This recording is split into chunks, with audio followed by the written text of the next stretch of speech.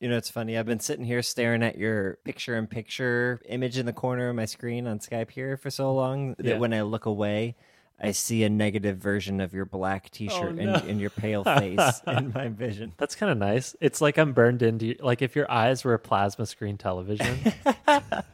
Yeah, you're my OLED burn-in. Yeah, your eyelid burn-in, right? Hey.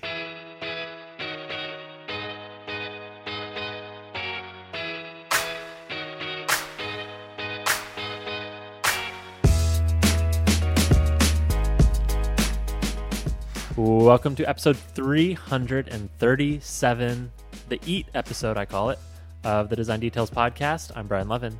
And I'm Marshall Bach. Welcome back for another episode. EAT, like 337 EET. EAT? Uh-huh. Okay. Okay. Well, here's what I was thinking is the odds of us getting to 1,337 episodes to be have elite one are low. Yeah. Hang on, what would that be? 137 divided by 52? I don't know. It's like 25 years. Yeah. So if we're recording this in the year 40, we will have the elite episode, and it'll all be worth it at that point. All right, well, welcome back to the show. Yeah, sorry. I messed up my whole... we have this rhythm, Brian. We have this kind of rhythm that we do when we open a show. You say... I know, I threw a curveball in there. I wanted to keep you on your toes. Yeah. I don't want you to get lazy, Marshall. You know, I've really been thinking about that this past year. I'm like, what are ways I can make Marshall less lazy? Like, he hardly contributes to the show. Yeah. Fair enough. All right, let's dig in. So first of all, we have some new supporters to the show. Thank you so much to new VIPs, aka Very Important Pixels, on our Patreon. Shouts to Vinny, Matthew Atkinson, Adam Fuhrer, Matthias Arland, Keaton Taylor, and Ethan. And Ethan is the first person to do something on our Patreon, which I found very interesting. It caught my eye. I thought about it for a long time. So our minimum donation amount on Patreon is $1. Mm-hmm. But you can go as high up as you want. You Yeah. can do any amount over $1. Yeah. But basically everyone just does like $1, $2, $3, etc. Uh-huh. Ethan hit us with that $1.10. Tossed a coin to us witchers, Brian. Yeah, but accompanied it with a very, very kind message saying, you know, supporting as much as I can. So thank you, Ethan. Thank you, Ethan. But seriously, the extra dime caught my eye. So Now you know. Now you know the trick. Yeah, now you know how to get our attention. Well, I got to say also, I recognize Keaton Taylor's name. I know Keaton from the Twitters. The Twitters. Yeah. Oh, man, like a long-time Twitter Compatriot. friend, Yeah, Twitter yeah. pal. So welcome to the fam. If you want to support the show for just $1 a month, go to patreon.com/design details. That gets you access to a sponsor-free feed of all of our episodes, as well as access to Bonus Land. We have a new Bonus Land episode coming soon. We promise. It's been super busy for both of us, but we have it recorded. It is getting edited, and we will release it very soon. All right, we have a new sponsor this week. This week, we are supported by Fathom Analytics. Boy, oh boy, Marshall, this has been one of my cool things in the past. I have been a huge fan of Fathom for a long time now. This analytics service, it's a two-man operation, and they record a podcast every once in a while, and I love listening to their podcast. I've been tweeting at them. So anyways, I'm very excited to have Fathom on the show. Fathom is a simple, straightforward way to get analytics on your website. It is ridiculously simple to integrate. It is incredibly fast, and it has all the features that you need for your personal website, for a side project, and it's built with privacy in mind. So you don't have to show a cookie notice. You don't have to worry about all this GDPR crap. You just put in their little tiny script on your website, and you get access to some pretty simple information, but it's the information that actually matters for you if you're running a personal website. So for me, I get to see what content on my website people are visiting, where they're visiting from, so referrers like Twitter, Facebook, Google.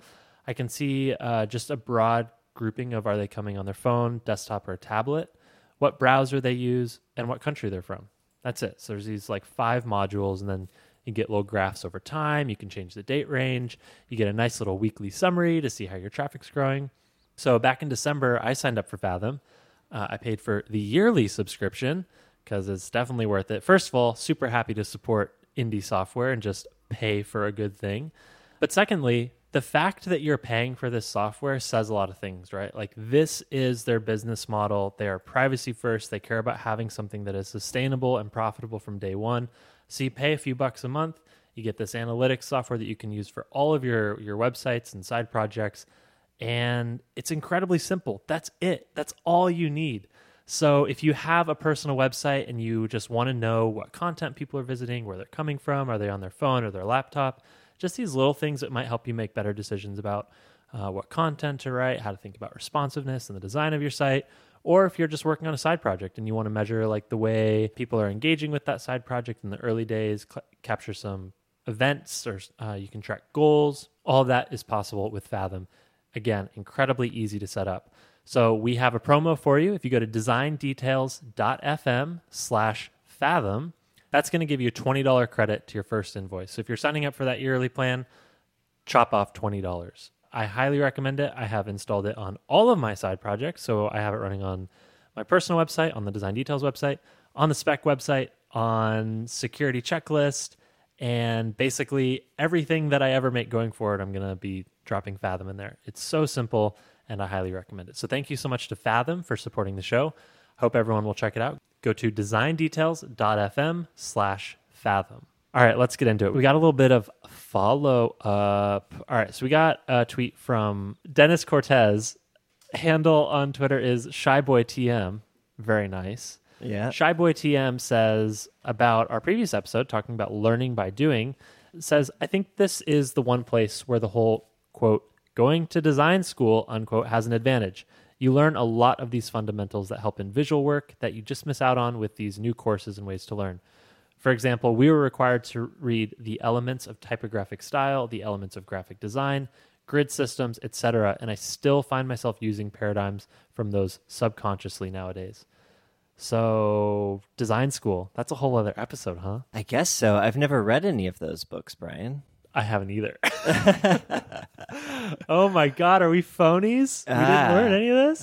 It would explain why I'm terrible at typography, because I've never read the elements of typographic style. Yeah, well, shit. Let's have links to all those books in the show notes. And Marshall, maybe you and I should set ourselves a goal of perusing those ourselves and see if we're missing some fundamentals that will be like, I could see it going a couple ways. One will be like, oh, that's an articulation for a thing that I've been doing and I didn't know why I was doing it. Or we might actually just learn some stuff. Yeah, I'm super curious, especially with grid systems. I'm super curious to find out if the stuff I have learned through osmosis and observation is accurate, or if I've been doing it wrong, or I've just been following what everybody else is doing, and really there's a better way that has been forgotten in the old tomes, the old dead tree tomes, Brian. Yeah. Well, I mean, I think this is the interesting challenge for folks like you and I. We are self-taught. We are learners of the web, like the internet taught us. We didn't learn design in school. Mm-hmm. So we're absorbing, I'm sure, a lot of the lessons there secondhand. But yeah, like not having gone to the source, I think I feel embarrassed a little bit, but also like have gotten by, right? Yeah. So I don't know what that says. Like both, but I guess we're jumping back to like the original premise of that episode was like, how do you actually start out and like learn this stuff? And yeah, maybe this is the ramp up, right? Like pick up these books, go to design school, like have a curriculum and weekly check-ins to say, hey, we're learning this week because of this reason. Here's the chapter to read. Like that sort of regiment is probably a good way to ramp up. Maybe a good way to say what we suggested was essentially stand on the shoulders of giants. I felt like that's how I came up, is like I just looked at how the people who were doing it really well did it. Yeah, I think that's a good point. And that whole standing on the shoulders of giants applies to like literally everything in our profession, from open source to engineering to just even the fact that we design the way that we design. Like so many of the interaction models we have, like, hey, we have touch screens. Like, why do we have touch screens? Because some other people fucking 30 years ago thought that touch screens would be a great interface for computers. And here we are. So oh man, if you go all the way back to like Xerox, like the Xerox yeah, days. I guess we're like 50 years ago. I literally said 30 years ago thinking that it was the year 2000 right no, now. I'm perpetually stuck in the 80s is always 20 years ago. It's 20 years up. ago. That shit was 40 years ago, Brian. It's crazy. It's crazy to me. Damn. Anyways, but have you seen, we're going really long on this follow-up, but have you seen The Mother of All Demos? Fuck. Yeah, I know what you're talking about. listener, if you haven't seen it, you should go look on the YouTubes, search Doug for Engelbart. Yes. The Mother of All Demos. It's a black and white video of this guy essentially demoing all the stuff we take for granted today, and it's in black and white, if that's any indication how fucking long ago it was, right? Like, but it's all the things that are natural now were in this one single demo. It isn't like, oh, they predicted one thing. It's like all this shit. Anyways, Mother of All Demos, check it out. That's a pre-cool things cool thing, Brian. Love it. All right, let's get into some tweets. So we heard from Sahil Chaturvedi. Sahil says, I've been listening for ages, but to be honest, I still can't tell your voices apart, which is why I always tag both of you when he tweets at us. That makes sense. All right, so Marshall, what are some tips for people who can't tell our voices apart? Like, how would you describe your mannerisms, your... Yeah. Well, I can give you one of mine. Mine, I go, No, I cut those out. Oh, shit. Yeah. So the sad thing is, when I was trying to think about this, and I was listening back to our podcast with this in mind, trying to, okay, if I didn't know that was my voice or Brian's voice, would I be able to tell them apart by the timbre of the voice or the speaking cadence or anything like that? And we talk pretty similarly. However, the one thing that I could definitely single out, two things really. One, I tend to laugh a lot when I'm talking, so I'll laugh during the words instead of between the words. Also, I just did it then. Also, I mumble, which is a terrible thing, but I think if you're trying to tell us apart, I'm the one who can't talk right. I'm Marshall, by the way. Marshall mumbles. Also, I end my sentences with Brian a lot, which means it's not Brian talking. That's a fair point. Unless you're one of those third person kind of people. Well, that was my proposal, is from here on out, we just say Brian speaking. It'll just be like a really poorly written script, like, so Brian, what do you think about this? Well, Marshall, I was thinking. That would drive me nuts. Anyways, for anyone else struggling with this, Sahil found the solution. So basically we have now we have chapters for our cool things at the end, and the chapters are labeled as, Brian's cool thing, Marshall's cool thing. So you could go and like listen to the cool thing speaking with our name as the chapter label and build the association that way. Yeah, that'll work. All right. Last week, Joshua Taylor, previous guest on the pod, released a product that he's been working on for a long time. It's called Parrot. Yeah. It is a podcast app that helps you save, share, and discover clips from podcasts you're listening to. And we're shouting this out because in all of Josh's promo artwork, like on Twitter and stuff, it uses a little design details clip, and it's so nice. You see all our show artwork on all the little images. That's pretty cool. Yeah. That was a pleasant surprise, so thank you. Yeah, but the app is nice as well, so if you want to check that out, go to parrot.fm. Free promo for you, Josh. Yeah. All right, let's move on. Adam Fuhrer tweeted at us, also new, very important pixel. Adam says, just discovered the podcast. Love the show, guys. Rock on. Thank hand you. Emoji. Yeah, devil horn emoji. Is that what that is? No. That's a rock on. That's devil horns. That's like the... That's not devil horns. That's rock on. What are you talking about? Well, I guess devil horns has the thumb tucked. Wait, yeah, now I'm thinking about the thumb. Shit. Maybe the thumb has to hold the fingers for it to be the devil horns. This is just the... This is like almost like surfer... This is actually the I love you sign language that's symbol. This. No. That's why. And also shaka bra. This with pinky, index, and thumb. That's I love you in sign language. Yeah. This is fascinating podcast content. Speaking of fascinating podcast content, we also heard from Gabriel Valdivia, longtime friend of the pod, past guest, multiple past guest, and generally a great person. Gabe says, respect to Marshall Bach for referencing Flight of the Conchords at the beginning of the last episode. Funniest show of all time. And I'm embarrassed to admit, I don't know what he's talking about. Oh my God, Brian, you haven't seen Flight of the Conchords? No. I've seen Flight of the Conchords, but I missed the reference. I don't know what you're talking about. Okay, cool. Well, if you're listening and you haven't seen Flight of the Conchords, they did a whole like HBO special with like 2 seasons or something. You should watch it. It's very funny. They're musicians and very dry New Zealanders. It's great. Very dry, yeah. You would actually probably recognize all of them from other things they have done as well. Anywho, I forget exactly what we're talking about, but you said think about it, and I instinctually retorted with think about it, which is a reference to one of their songs, called Think About It, Brian. I know it's a strange title, but there's a part where they say think about it. So, and that's burned into your brain forever. It's like a call and response Pavlovian thing, Brian. I can't help it. There's a lot of things like that, but that's just one of them. Your brain has been so molded by pop culture. Yeah. Just think about it. think about it. Fuck. Oh no. Last follow-up tweet. Here we go. This one comes from Renato Dubs. Renato says, a shout out to the good people at Design Details. Seriously, tune in. It's a fantastic, thought-provoking process about all things design and design thinking. Thank you for your hard work to deliver good content. And I say to that, thank you, Renato, for your kind tweet. Yeah. For it is tweets like this that make it all worth it. It's very fun to hear that people enjoy listening. So thanks a bunch. Seriously, yeah.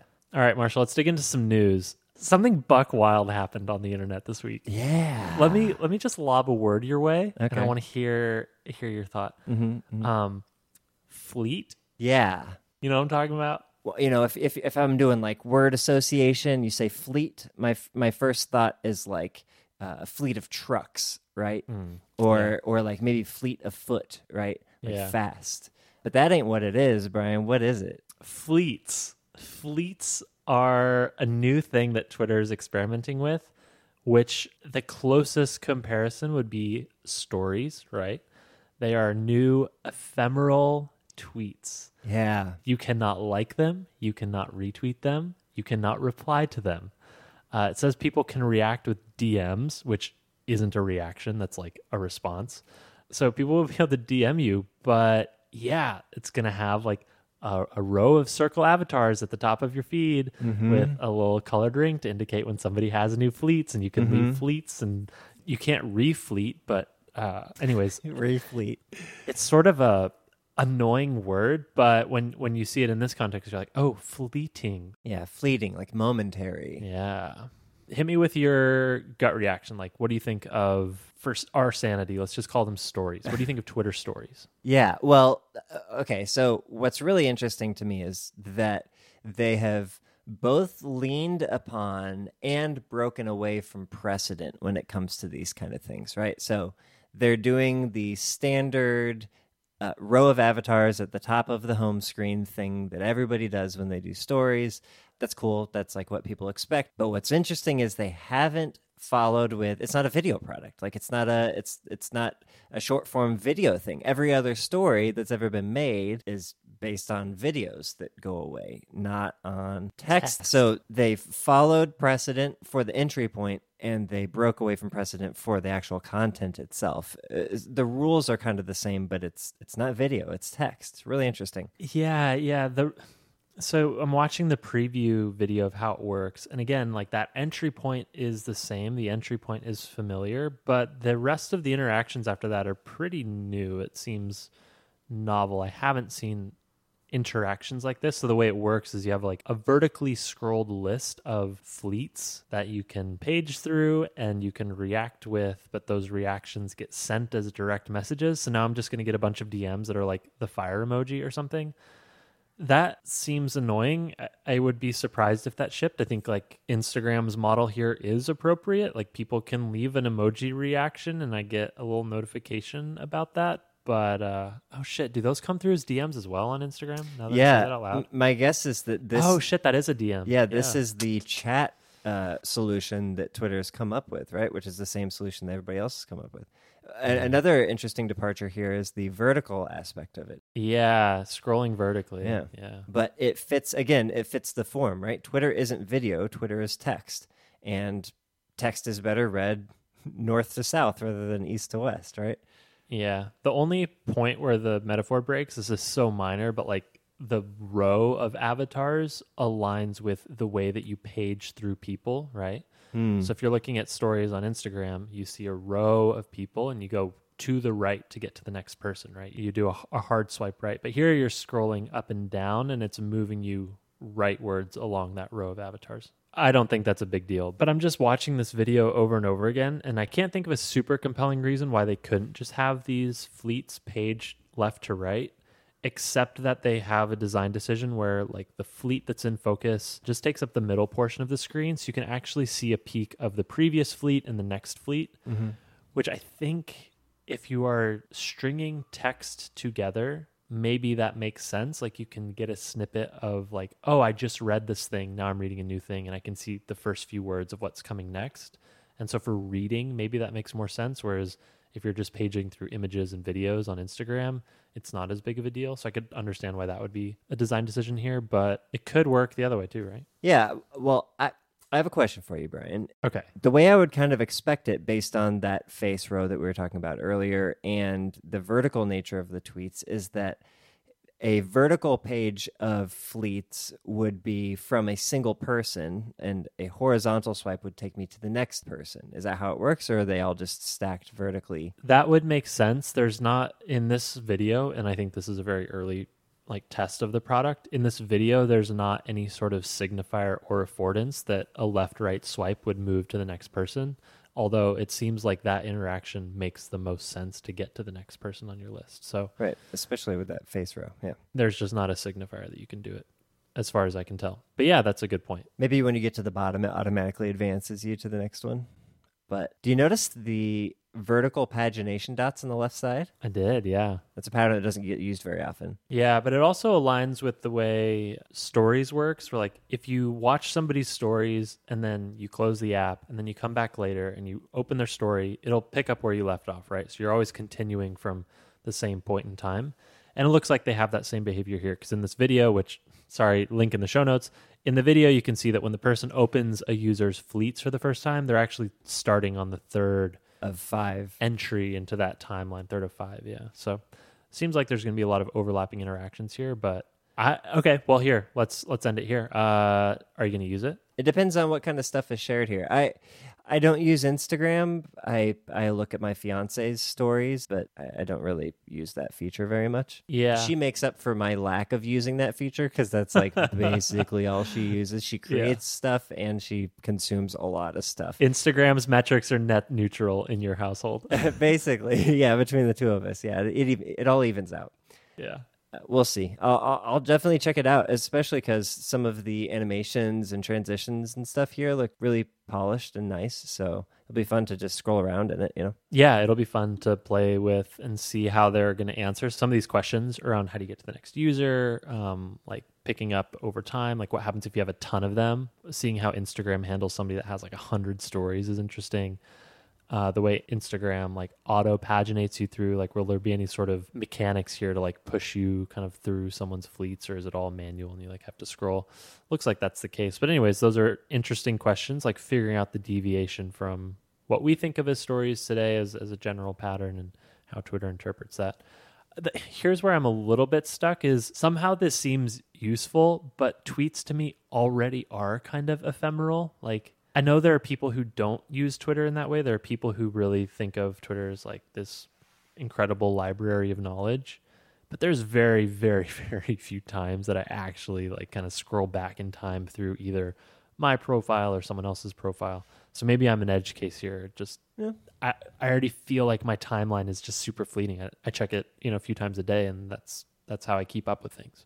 Well, I can make an assumption, and my assumption is that for most people, Twitter is home and trending, because those are the first 2 tabs that show up in the tab bar. So you're probably not an edge case. Yeah, well, I mean, all stories products are trying to solve this problem of I'm putting too much thought into something that's going onto the main timeline.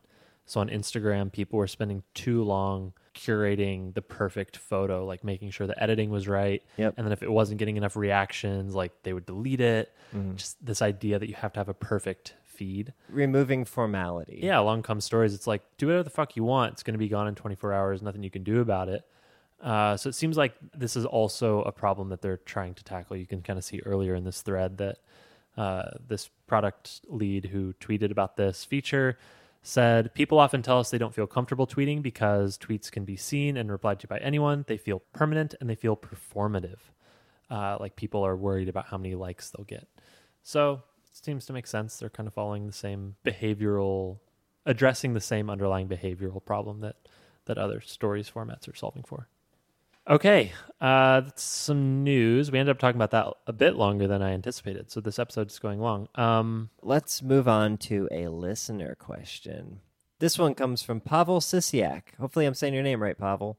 The question is, what, in your opinion, are quote-unquote meta skills and quote-unquote boring fundamentals of product design currently? And he references a definition of meta skills with this article that talks about the metagame, Brian. This is something I'm familiar with from being a gamer and playing lots of games. Another way you can tell me apart from Brian is I make games and pop culture references. All the time. Yeah. But so I know what the meta means as far as games go, but this is kind of a broader definition of a metagame. So do you want to help us understand that? Okay, so first of all, I guess we'll have a link to this article in the show notes. Anyone who's interested you could call this like some pre-reading, or you can read it after the fact. Homework, Brian. Don't give me homework. We're assigning homework, and we're going to check in with everybody next week.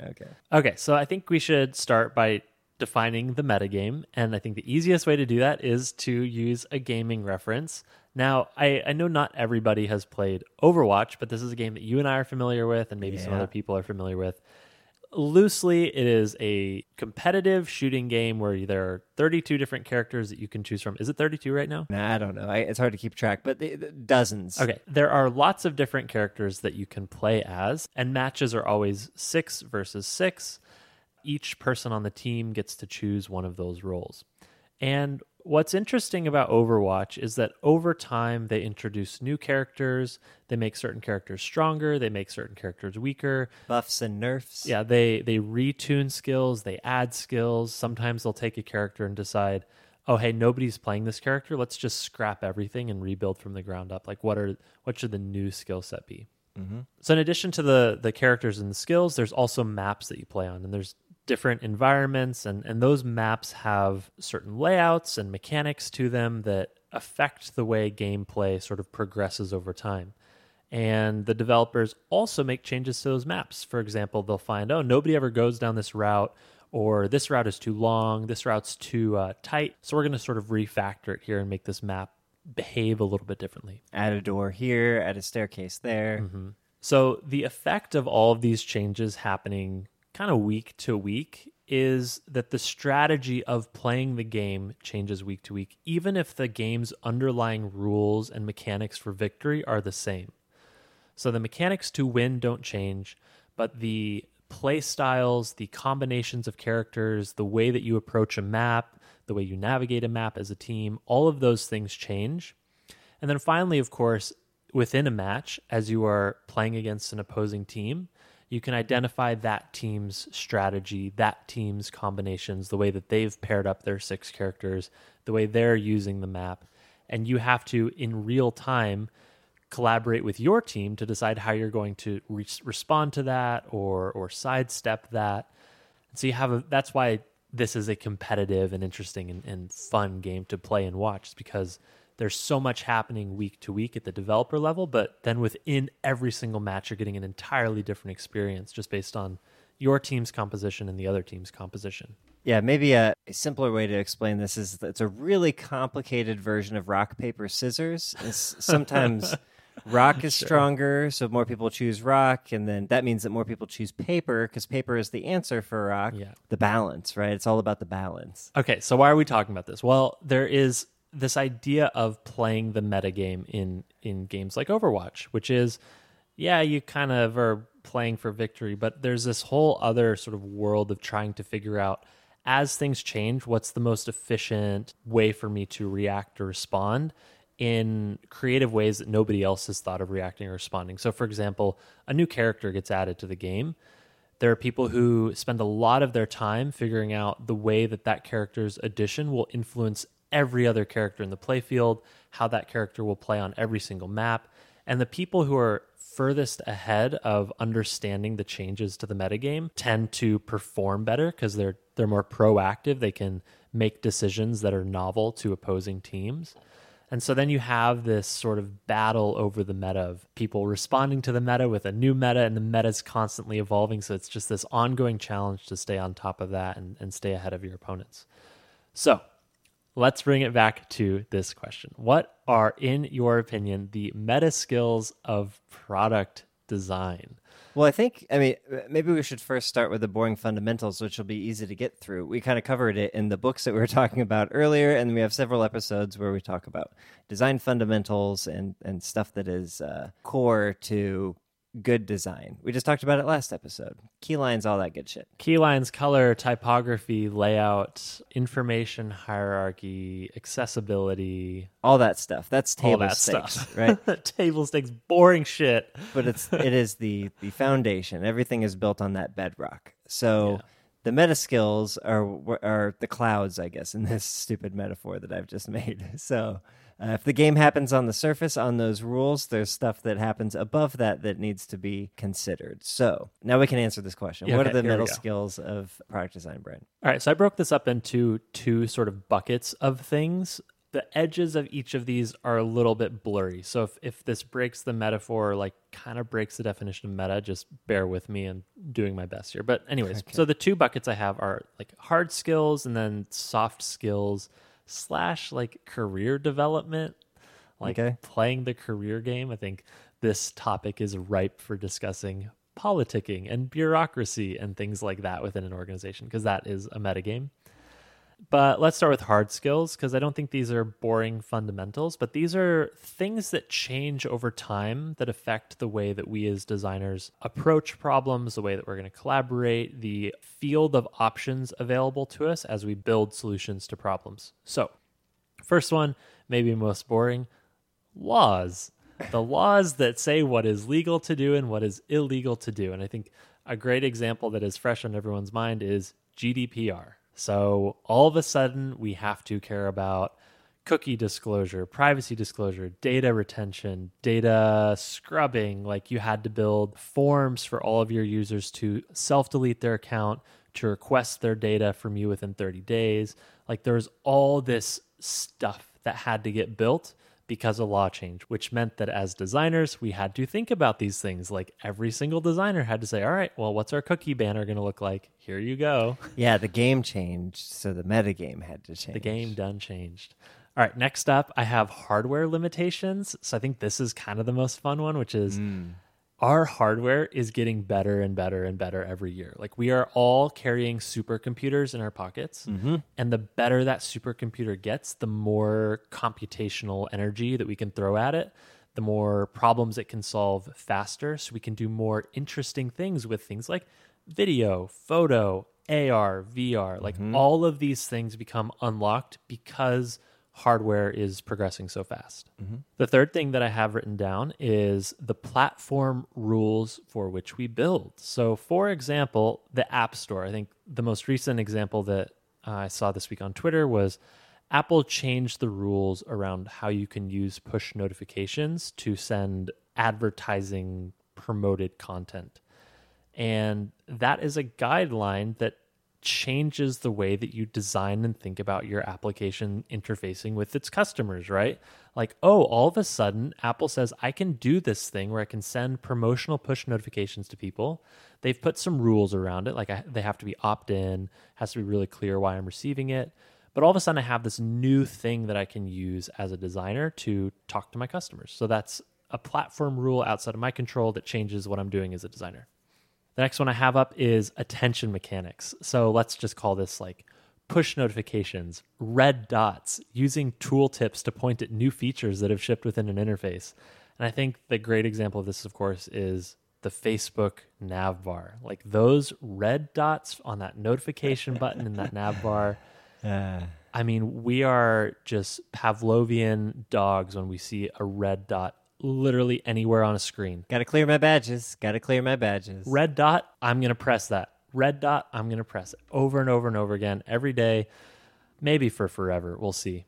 But what's interesting, the metagame of this is that as everybody fights for attention on screens, they all are rushing to find these paradigms like a red dot, like a push notification, like a tooltip to educate users about new features.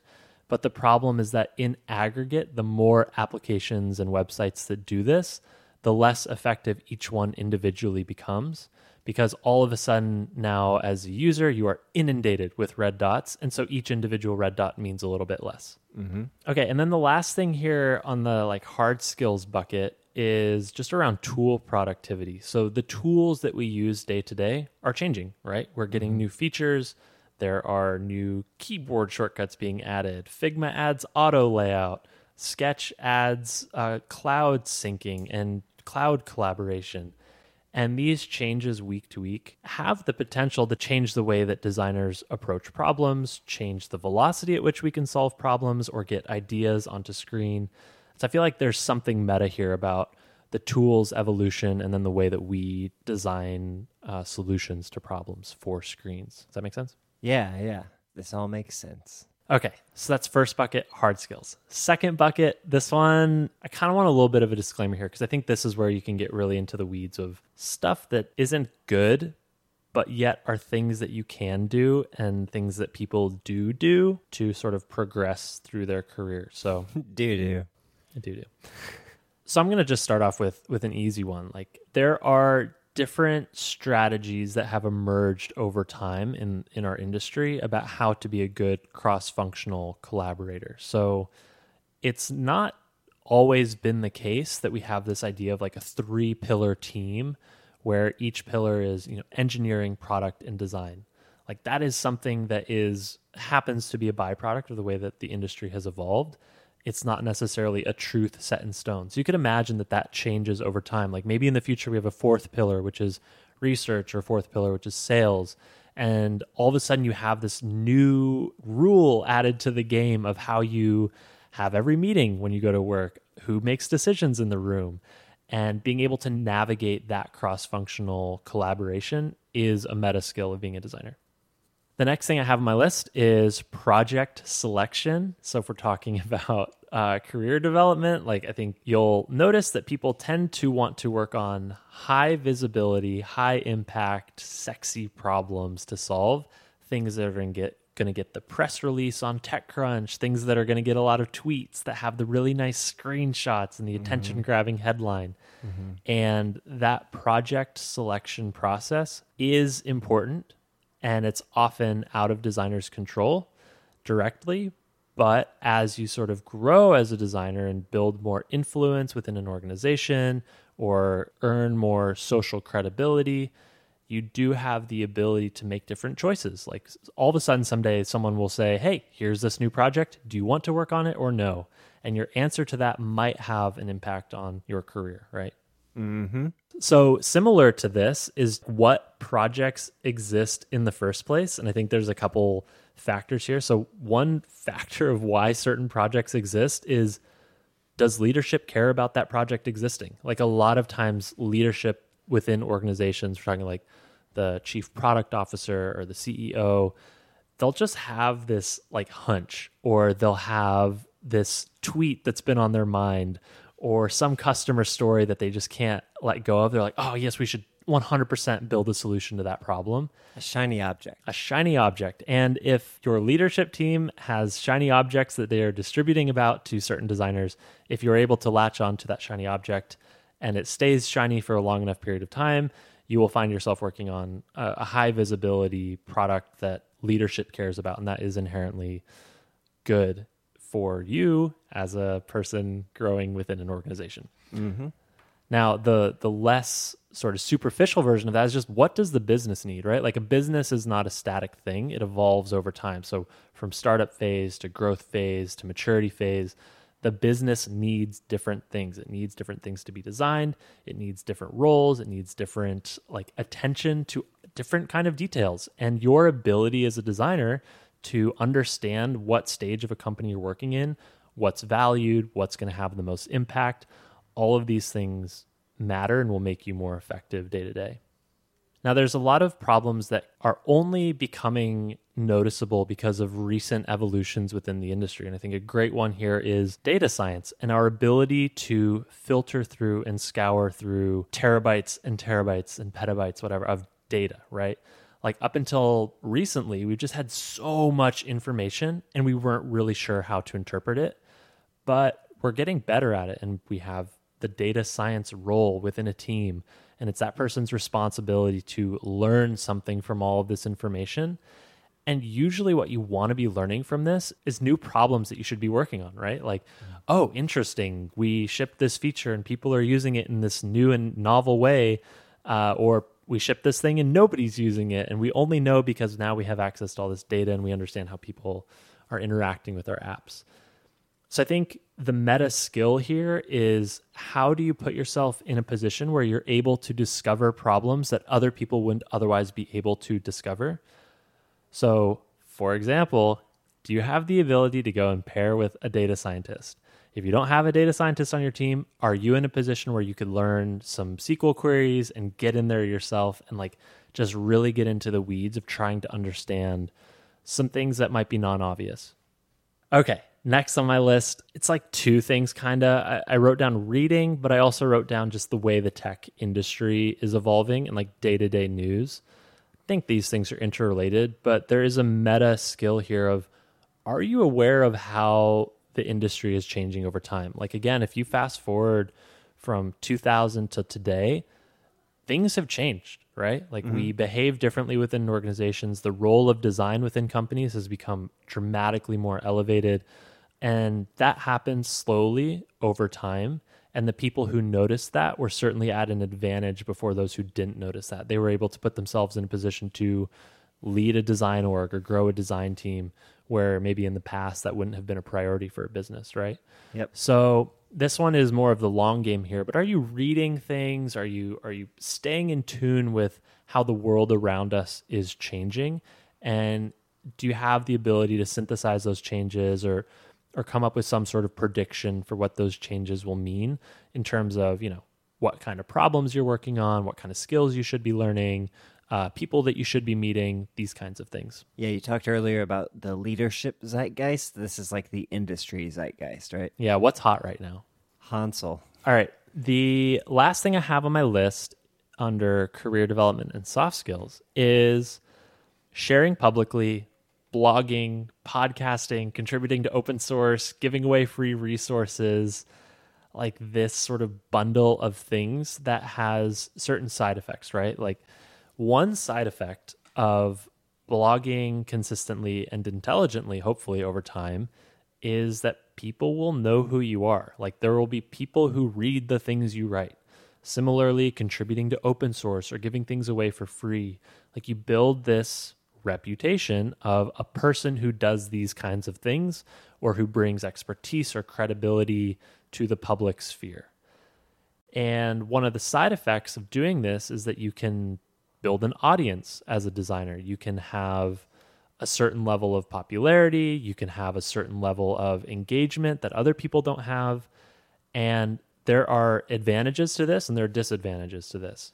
But since we're talking about like the meta skills here that put you at an advantage, one advantage of having an audience is it's a lot easier to spread your ideas. If you want to put something out in the world, having an audience helps that idea go further, helps you get more feedback, helps you refine the idea faster.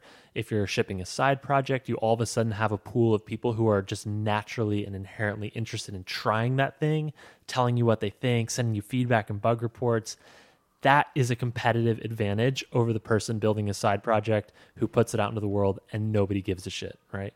Mm-hmm. So this one, I'm not really sure how to think about it because obviously you can be very successful without blogging or podcasting or doing these kinds of things. I hope so. But there's certainly some advantages here that are worth considering if we're thinking about the metagame here.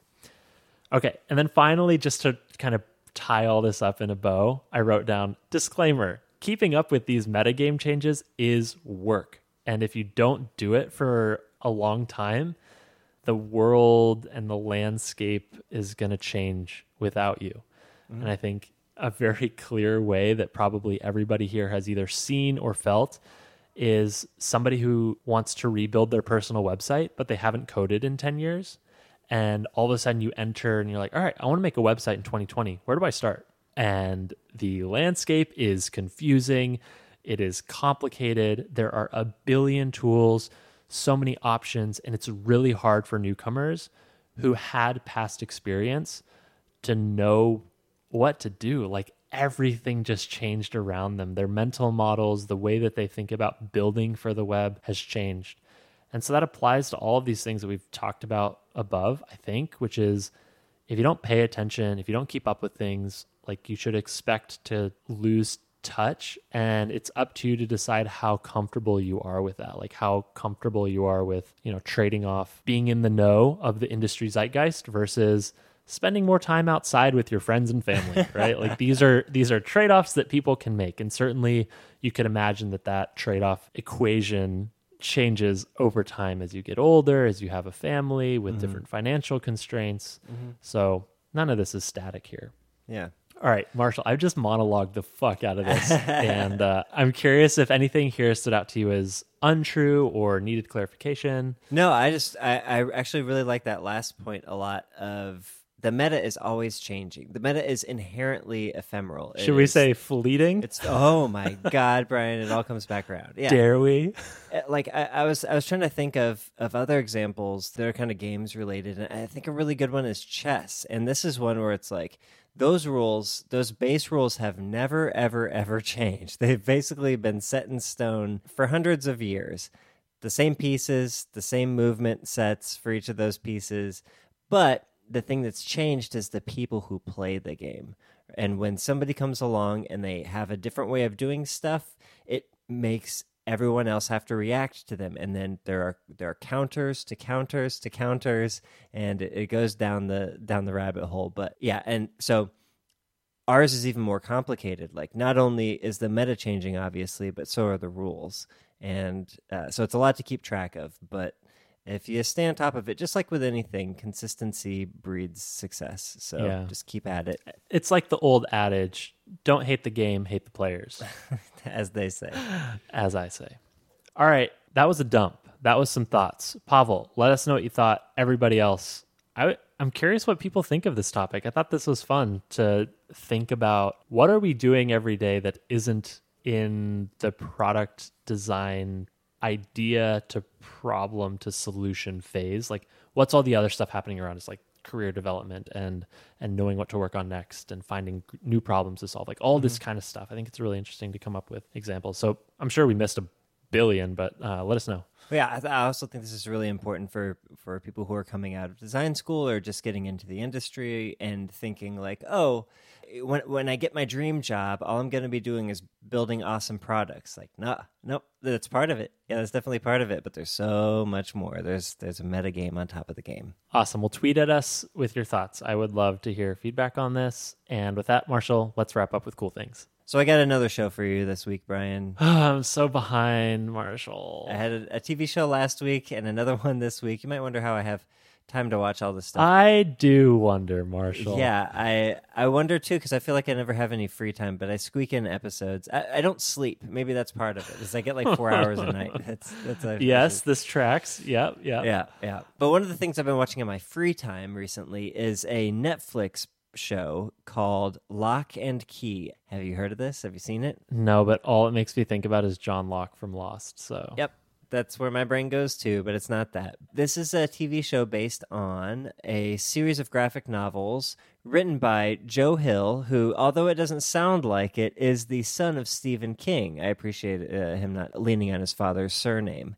Yeah, but Joe Hill wrote the series of graphic novels and came out years and years ago, but they've finally been made into a series on Netflix, and so far, the first season has tracked pretty faithfully to the first graphic novel, the first volume. And here's a quick premise. So basically, it's a family. The father befell an untimely death, and they moved to his childhood home out in rural Northeast somewhere. I'm not sure. Massachusetts. I'm on the Wikipedia. Okay, cool. Yeah, so they moved to Massachusetts to kind of start over after the death of the husband/father and moved to this big scary house.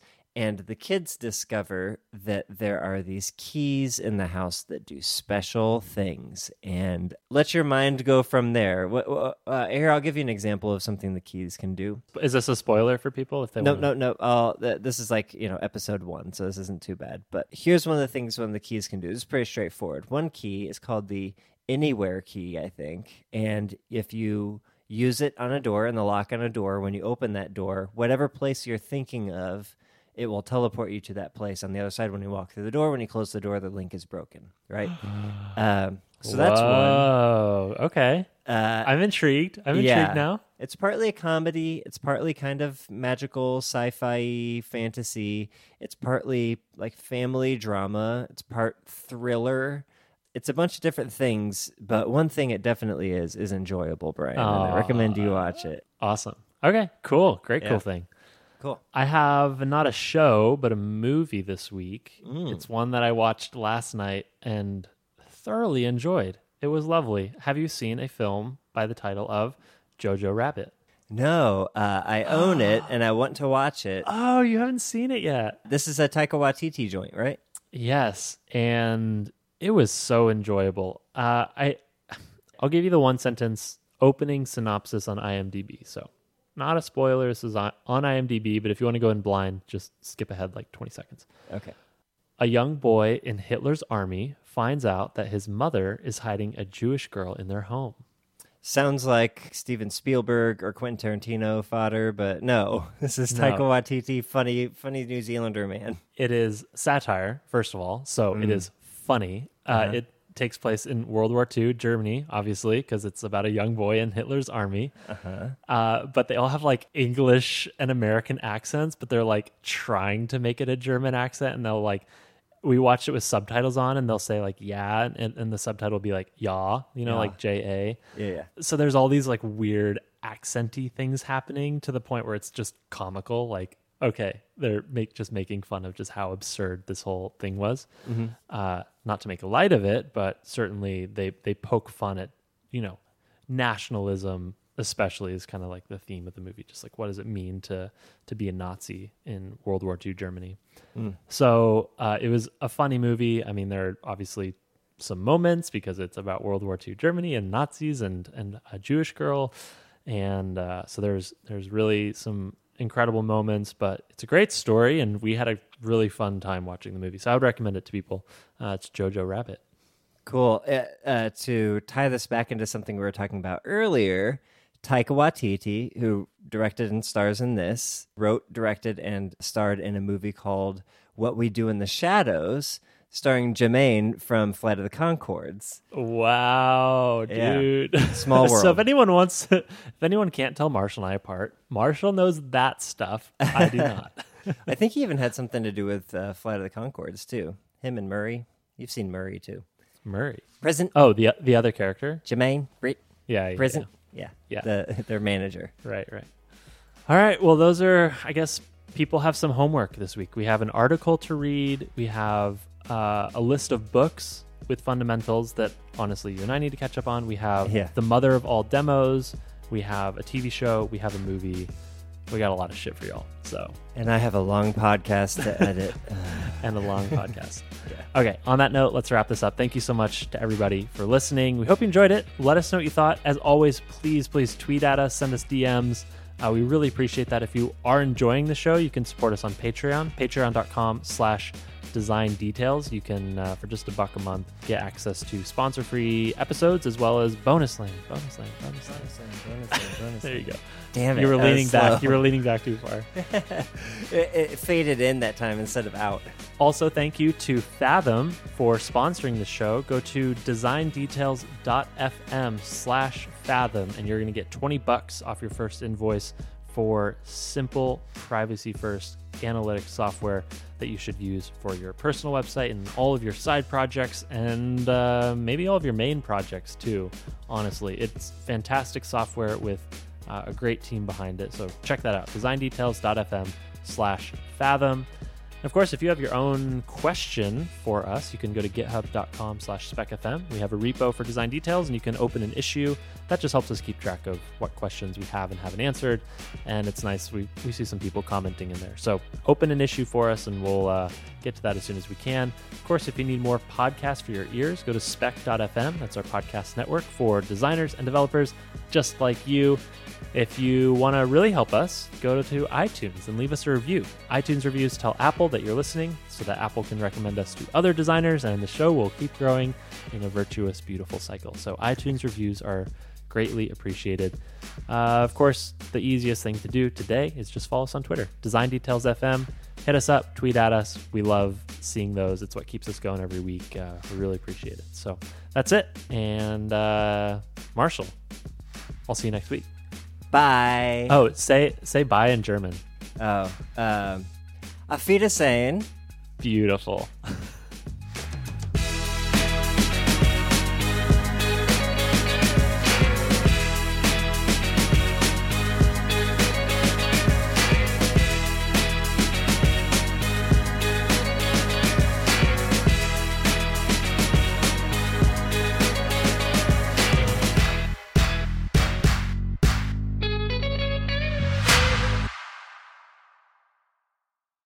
So Marshall, tell me about your face. Okay. I grew a beard for a long time, just out of apathy. I should say I didn't grow a beard. I didn't shave for a long time. I didn't trim my beard down to stubble. Unintentionally let face hair accumulate. Yeah, I call it my apathy beard. Anyway, so I had an apathy beard that had grown in over the course of several weeks, and a couple days ago, Virginia was like, "Are you going to trim your beard soon?" And I was like, "Yeah, I'll do it in a couple days." And she's like, "When you do, leave a handlebar mustache."